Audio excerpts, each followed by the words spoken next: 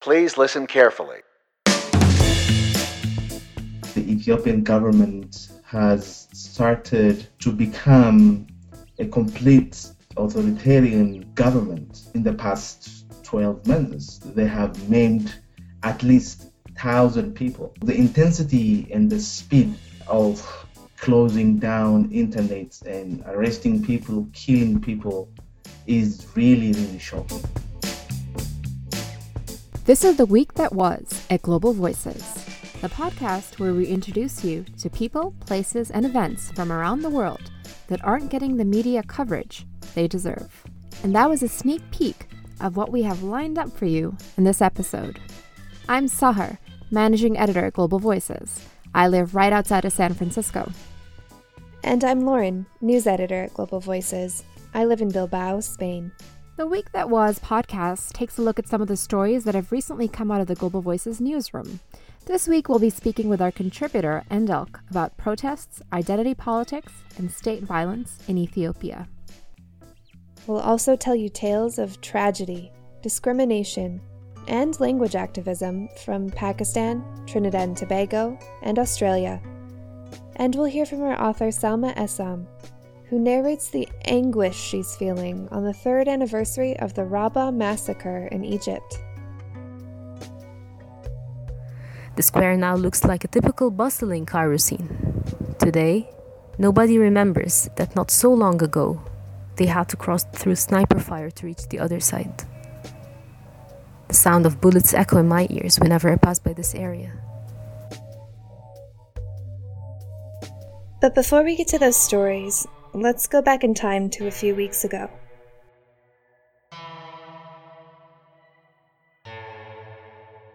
The internet is blocked, telephone lines are down, and whispers are spreading. We are in the most populous landlocked country in the world, Ethiopia. It's the first weekend of August, and hundreds of protesters are in the streets in two of Ethiopia's largest administrative regions, Oromia and Amara. Almost half of the country's 100 million strong population lives in Oromia and Amara. The protests started at different times and for different reasons, but they both stem from identity politics. Obviously, it has been a while since I left the country, so it has been 3 years now, but I keep in touch with my friends, with my fellow bloggers from prison. So I can see from social media that people who dare to protest, who dare to write critical articles, are deciding on their fate, on their lives. Even, liking Facebook status, critical status, have become a kind of crime, and people have started to fear, particularly in urban areas, particularly in the capital, in Addis Ababa. That's Endalk, an exiled Ethiopian blogger who joins us from Eugene, Oregon, in the US. Endalk is currently doing his PhD in journalism and communication studies there. He's been a member of our community since 2011. Back then, he taught English at a university in Ethiopia. Things have started to change of late, like in Oromia, in Amara, people have started to kind of get out of their fear and go out to streets and protest. The fear factor is slowly dying, but the response from the government is brutal. Protesters in Oromia marched with religious books and green tree leaves to show that they came in peace. But they were met with a shower of bullets from Ethiopian security forces. So were the protesters in Amara. The following Monday, when communication was restored in the region, news sites and trusted social media accounts reported that 100 protesters were killed in 2 days.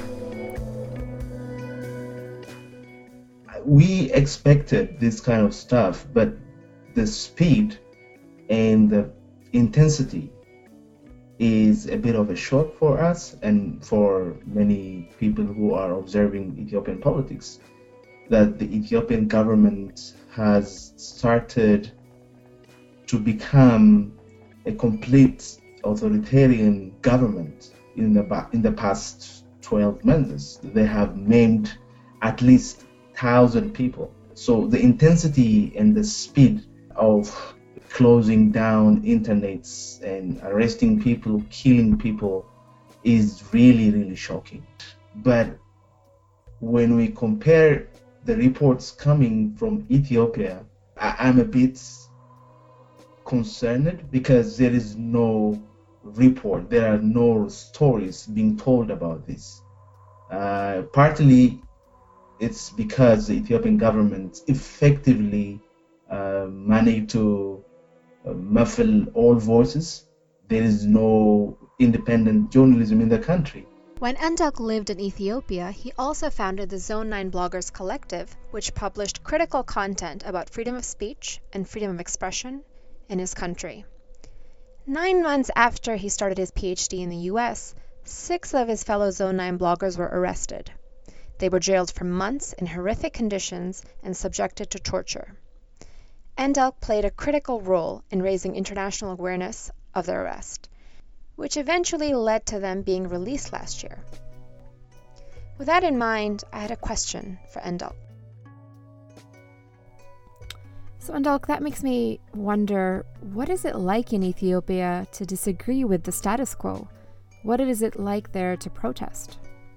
There is a new trend coming from the country that people have started not to get scared by bullets. So you can see there are videos coming out that there is a direct confrontation with security forces, people who have nothing on their hands but leaves and books, and they raise their hands up and say that we came out peacefully and we don't have any violent agenda.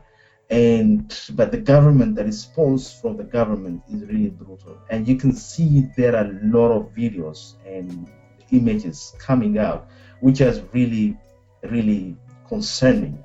So to protest in Ethiopia, to come out on streets, have become a daily practice for many people who live in Oromia and in Amara of late. The response is really, really brutal. And 3 years ago, people have never thought of coming out to protest and to go out and show your disappointments, especially in countries like in country areas, in rural part of the country. Nowadays, things have started to change. People do not fear. You can see the response from the government is even brutal, but the confrontation is going really hard. So I can say there is a lot of change, and people are really becoming brave and have conquered their fear to protest. And can we rewind back a little bit? A couple of years ago, you were in San Francisco and you came over to my place for dinner. When I asked you how you started teaching English, you said you didn't have a choice. Could you explain what you meant? In Ethiopia, everything is planned from the authorities. The authorities plan individuals' life. So the state has the capacity to kind of plan and kind of micromanage people's life. They decide what career that you should follow, or they decide what kind of life that you should live, what kind of education you should attain, kind of. So they micromanage, the state micromanage before I go to the college. So they will decide that the government needs human resources on these areas, on teachings or on medical sciences or on engineering. So they will plan for you, carve out your career. You don't have any say in your career. Someone who wants to study different discipline doesn't have a chance. So that's how the state manages people, micromanages people's life. We don't have a privilege to criticize one another, to criticize, to tarnish the image of the country. So we need to focus on development. So they have forgotten that development is all about humanity, and development all is about human life. The government wants to control and manipulate and they want to sustain their power. They have been in power for the last 25 years. Back to the recent protests. The demonstrations started at different times and for different reasons. But in your story for Global Voices, you mentioned that they both have in common, or they both have to do with identity politics. Starting with the Oromo protests, could you explain what that exactly means and what sparked them? The Oromo protests have started in 2014, and as you know that GV has been covering the Oromo protests. Originally, when it started as a protest of the expansion of the capital, which is Addis Ababa, into the surrounding Oromo lands. And the activists claim, rightly, that this land belongs to the farmers, and the expansion of the city will endanger the lives of these farmers. And started to protest about it, and it was in 2014, which started in Ambo, in a place called Ambo. It's 125 kilometers west of Addis, the capital. And during that time, at least 25 people were killed. It's a conservative estimate, but people say that there are 40 or 45 people were killed. The government kind of stepped back and decided to discuss with people first.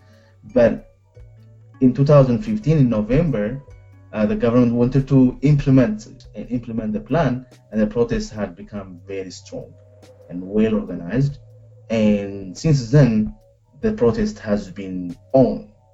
But the questions are also changing. The Ethiopian, the Oromo people have started to ask legitimate questions regarding their historical injustices in that country. When the state was formed, the Ethiopian state, one of those old African states. It expelled, obliterated the Oromo culture, which is a historical fact. To understand this story, you need to know that regional borders are drawn in Ethiopia based on ethnicity. Oromia and Amhara are 2 of 9 ethnically based administrative regions there. Constitutionally, Ethiopia is a democracy, which is supposed to divide power equally and fairly, but according to the Democracy Index, Ethiopia is an authoritarian regime. This government, when it came to power in 1991, have built on those grievances and say that now it's a time to kind of reorganize, restructure the state of Ethiopia and organize it along ethnic lines. Despite being the first African country to join the United Nations and its capital serving as the headquarters of the African Union, underdevelopment and inequality are rampant in Ethiopia. The distribution of wealth and power of the country's 100 million population falls suspiciously along ethnic lines.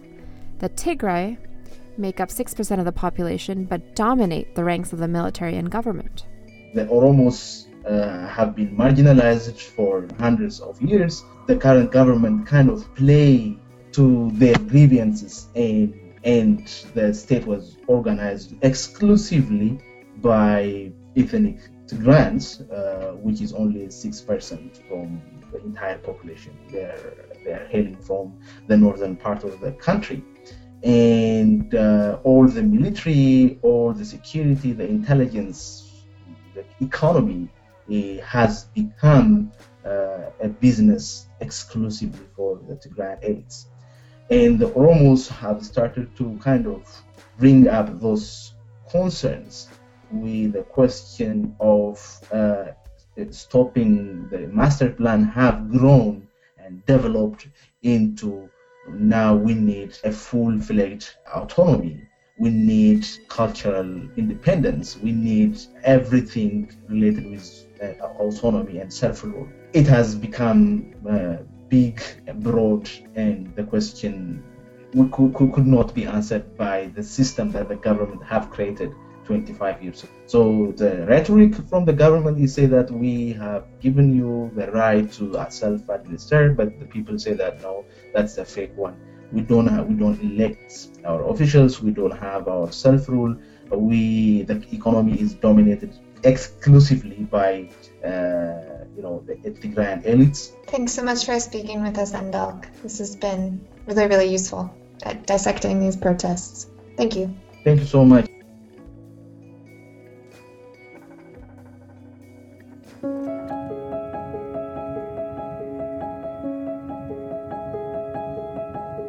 Hola amigos, that's hello friends in Spanish. I'm Juan Tadeo. I'm with the Latin America team here at Global Voices. Say, are you liking this podcast? You can find us on SoundCloud, iTunes, Stitcher, and many other podcast apps. Be sure to subscribe, give us an upvote, or please leave us a comment. Muchas gracias. That's thank you.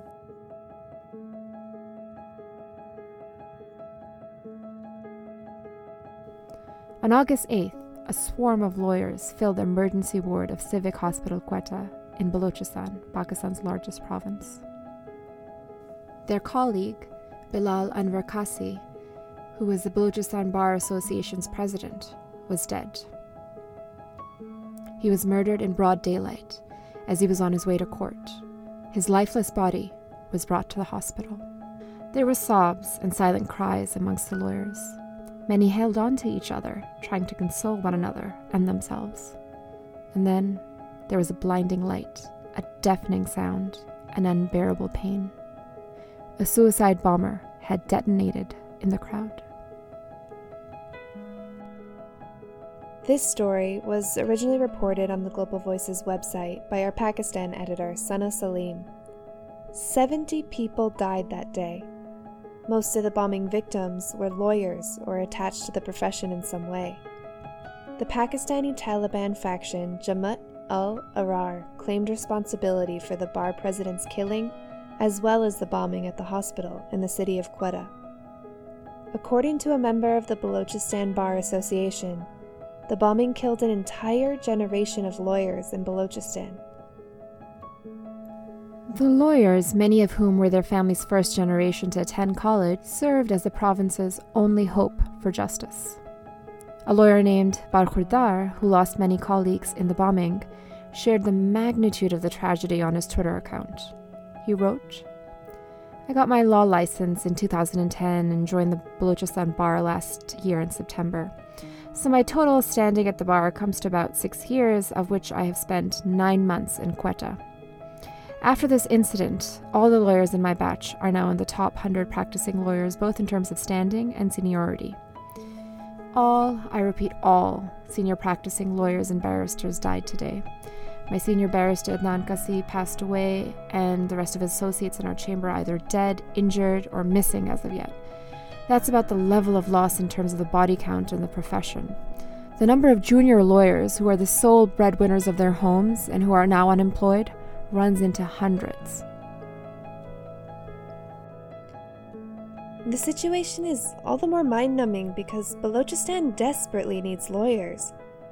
Balochistan is rich in oil and uranium, which is crucial for making nuclear energy and nuclear bombs.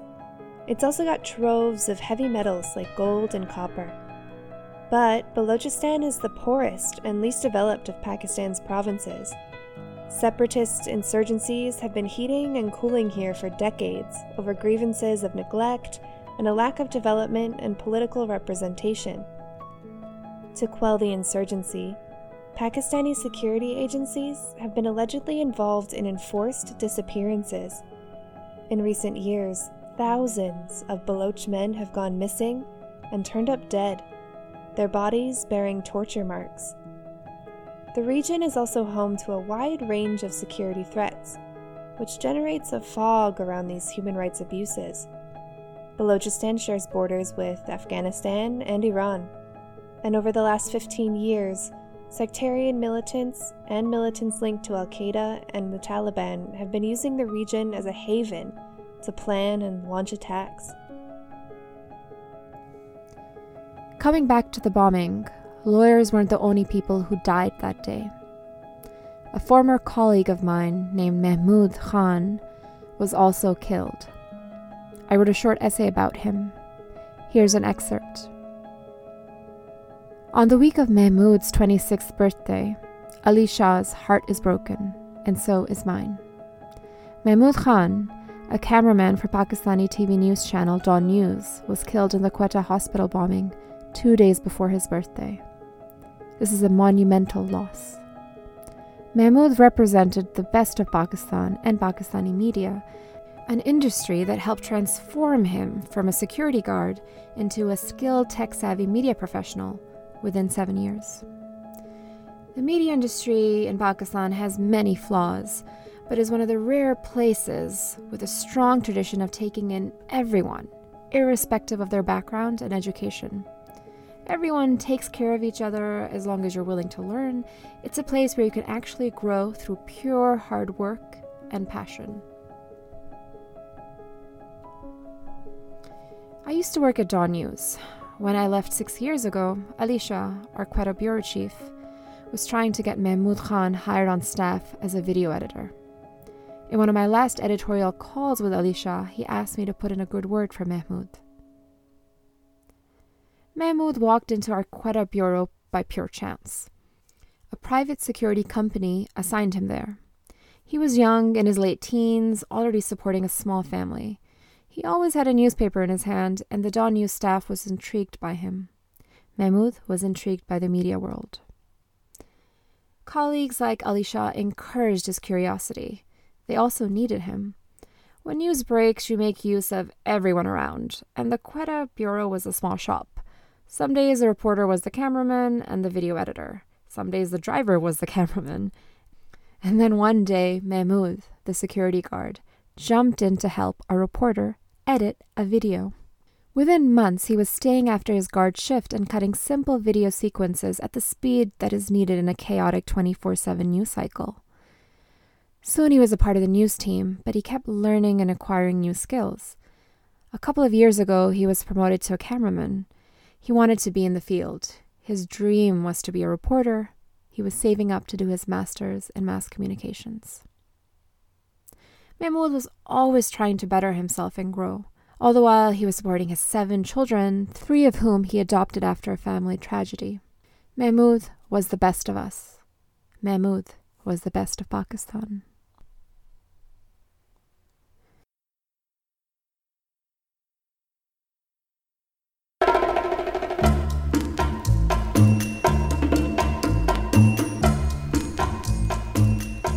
What's the scene?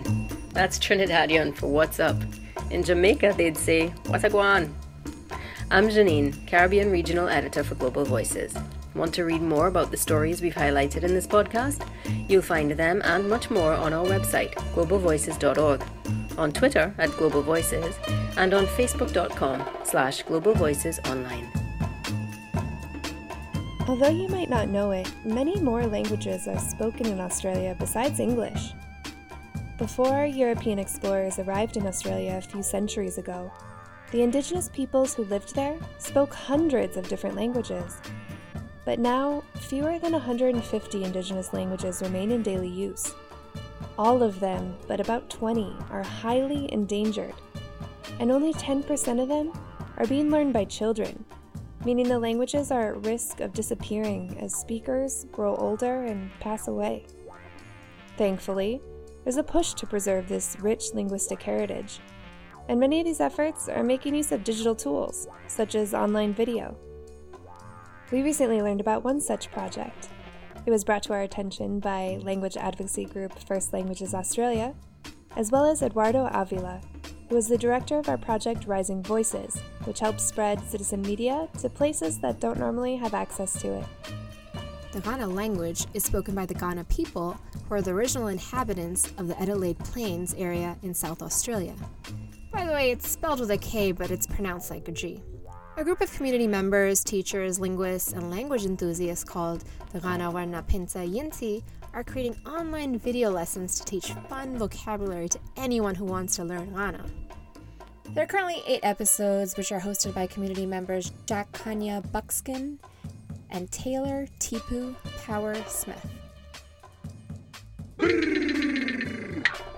What about Ganama?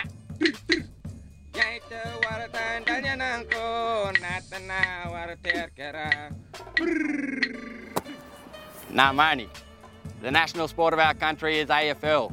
We know the sport as Tidnaparndal. The great-grandfather of the sport is known as Marngrook in Victoria. Down here in Adelaide Plains on Kaurna country, we know the game as Parndal. That's Jack teaching words related to Australian rules football, one of the country's most popular sports.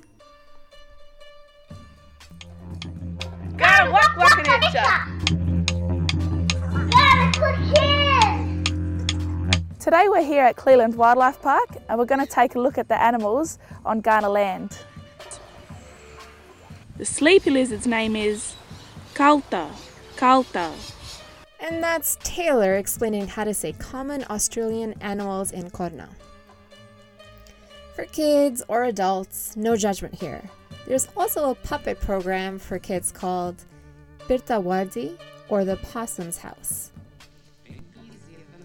While the videos are publicly available online and accessible by anyone, the group does hope that viewers try their best to get the pronunciation, spelling, and grammar right in order to treat the language with respect. If you do make the effort, it won't just benefit the revitalization of Kaurna.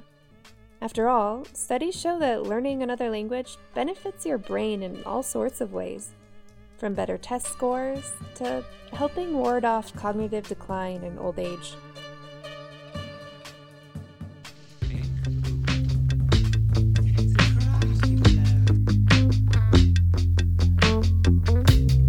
Sometimes we have to shatter the status quo to make fundamental changes.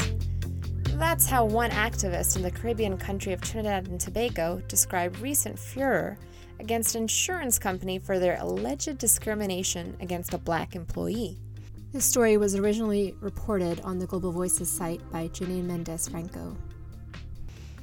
It all began when the employee uploaded to social media a letter he had received from Human Resources at his place of work, the Coal Fire Insurance Company.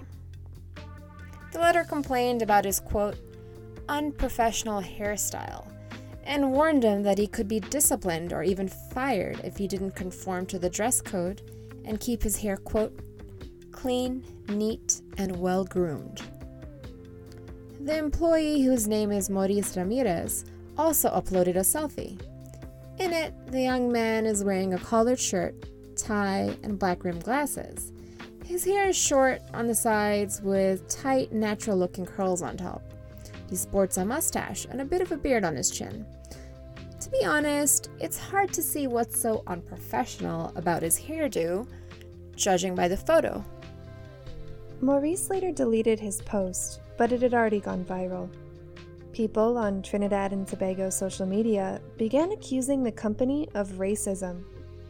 One Facebook user summed up the outrage, writing, "Race is a protected characteristic under the laws of Trinidad and Tobago's Equal Opportunity Act. It is also protected under international labor customs and treaties.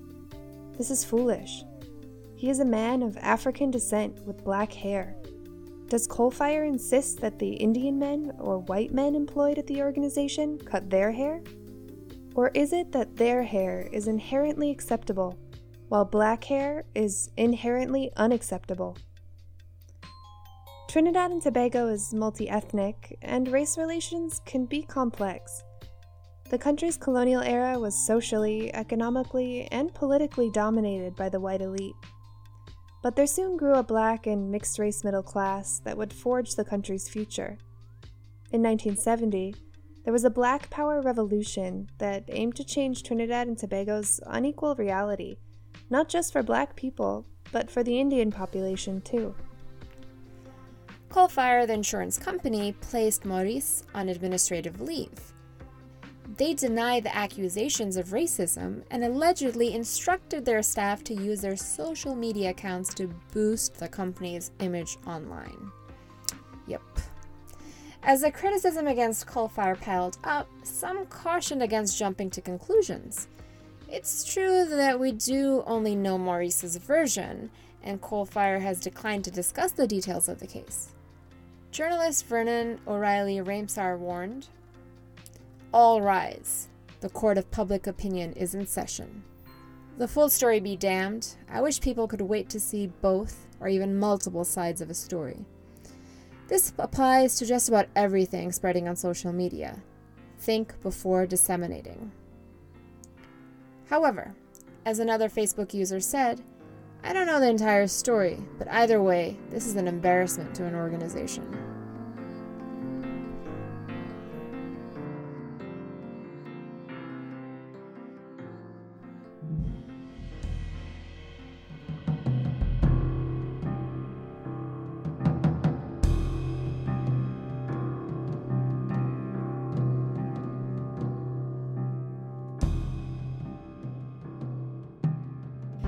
In 2011, an incredible wave of demonstrations began to sweep through the Middle East and North Africa. People from Bahrain to Syria, from Tunisia to Yemen, gathered in the streets to protest against corruption, unemployment, human rights violations, and authoritarian rule. In short, they wanted something different, something better than the status quo. Egypt was one of the countries where tens of thousands of people came together to demand change. A few short weeks after protests began there, Egyptian President Hosni Mubarak, who had held the position for 3 decades, was ousted from power. It was a revolution. Fast forward 2 years. By then, the unity with which Egyptians came together to overthrow a tyrant had eroded. Political divisions had grown, and violent clashes between protesters and security forces continued. After a period of martial law, Egyptians voted in a groundbreaking presidential election. In the second round, 51.73% of voters chose Mohamed Morsi, a member of the controversial Islamist movement, the Muslim Brotherhood. But discontent remained widespread, and Morsi was booted in a military coup within the year. A group of Morsi supporters staged a sit-in in Cairo's Rabaa al-Adawiya Square. 6 weeks later, security forces launched a brutal raid against the protesters.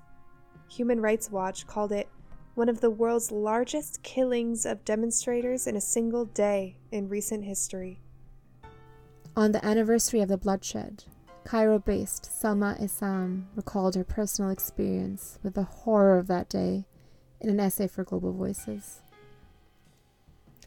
Here she is, narrating her heart-wrenching piece, Cairo's Rabaa Massacre. 3 years on, the smell of death still lingers. They say that people may forget what you said, but they will never forget how you made them feel. And the worst thing about this podcast is that I'm telling a tragic story. I honestly don't want to give any negative vibes. I was even reluctant to share this. But then I realized that I really want this to reach as many people as possible. A lot of you may have heard about the horrible attack that took place in Egypt 3 years ago, known as the Rabaa Massacre. I wonder how many of you really know the details. I studied on campus where I used to hear gunfire more often than the hustle of freshman students. The sight of army men with their firearms is as familiar to me as the loud chants of protests under the dome of Cairo University. I joined the School of Political Science just 8 months after the start of the revolution. At a time of historic change, the university had been home to a large and diverse politically oriented student body. It was a maquette of the tense political scene in the land of pharaohs. Never had I witnessed such a wrathful atmosphere of political tension as the one that prevailed after what has come to be known as the Rabaa Massacre. I saw live bullets being fired at the main gate, ambulances on campus, and massive amounts of tear gas thrown at the marchers who were condemning the bloody actions of Egyptian security forces at Rabaa on August 13, 2013. That day, a state of emergency was declared across Egypt early in the morning. Security forces then violently broke up sit-in organized by Muslim Brotherhood supporters. Their use of force left up to 1,000 people dead in one day. The sit-in at the square was the largest sit-in to be raided, and as the shooting took place, armored bulldozers were on site and helicopters circled over the scene. It was a war zone. In intense shooting targeted the medical field hospital as people hurried to drag the dead bodies away from fire, and doctors carried out last-minute rescue attempts. I recall a leaked video of a doctor screaming, "The chest had exploded, the head had exploded, and the brain is outside. It's over. What can I do? What can I do?" I wasn't there. I wasn't there, but I saw the footage. I saw pictures that were carved in my memory the moment I laid my eyes on them. Pictures of burn tents, of clothes stained with blood, of crying mothers. I saw a young girl weeping over her brother's chest, witnessing his last breath. I wasn't there, but I saw my best friend weeping over her cousin who was shot in the neck.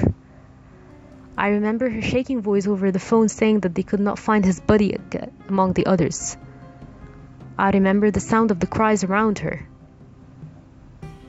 I wasn't there, but I saw the rows of corpses laid out in white coffins, awaiting collection by relatives in a Cairo mosque. It looked like a cemetery. It looked like a charnel house in the aftermath of a battle where blocks of ice covered the bodies and they sprayed air freshener to cover up the stench of decay. I wasn't there. I wasn't there, but I saw a mother examining the faces of dead people at a morgue looking for her son among the burnt and shot bodies. I wasn't there, but I received news of my classmate who was gunned down while escaping the southern area of the camp. Back then, I was there. I was there watching members of the media blessing these acts of murder, blessing tyranny, oppression, and the mass exterminations of those who did not conform to intolerant political agendas. I was there when the murdered were called terrorists, and the murderers became the saviors. I lived it all. The square now looks like a typical bustling Cairo scene. Today, nobody remembers that not so long ago, they had to cross through sniper fire to reach the other side. The sound of bullets echo in my ears whenever I pass by this area. The dull and reckless scene of crowded cars rekindles the memory.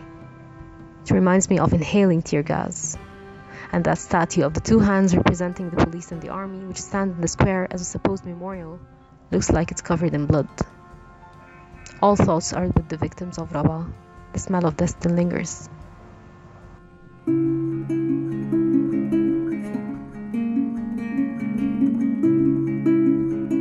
And that's it for this episode. This is Sahar. And Lauren. Curious about how we find these stories? Well, we're not like other news organizations. Global Voices is an international network of passionate, plugged-in people. Together, we've been building bridges of understanding, as we like to call them, through our digital reporting since 2005. Our 1,400 mostly volunteer writers, editors, and translators cover stories from 167 countries and translate them into more than 30 languages. Inspiring work of all of our Global Voices authors, translators, and editors made this episode possible. So a huge thank you to all of you out there. Don't forget, if you like what you heard, please share this episode with your friends on Facebook and Twitter. In this episode, we featured Creative Commons licensed music from the Free Music Archive, including Please Listen Carefully by Chaucer, Clover by Little Glassman, Stay by Igor Khabarov, Modulation of the Spirit by Little Glassman, The Sync by Corey Gray, Se Recorder by Mon Placer, and Bongo Avenger by Eric and Ryan Kilkenny. Thanks for tuning in to the week that was at Global Voices. We're taking a slightly longer break in between episodes again, but you can expect to hear our voices in 3 weeks. In the meantime, you can catch up on our last 11 episodes if you haven't already. Happy listening!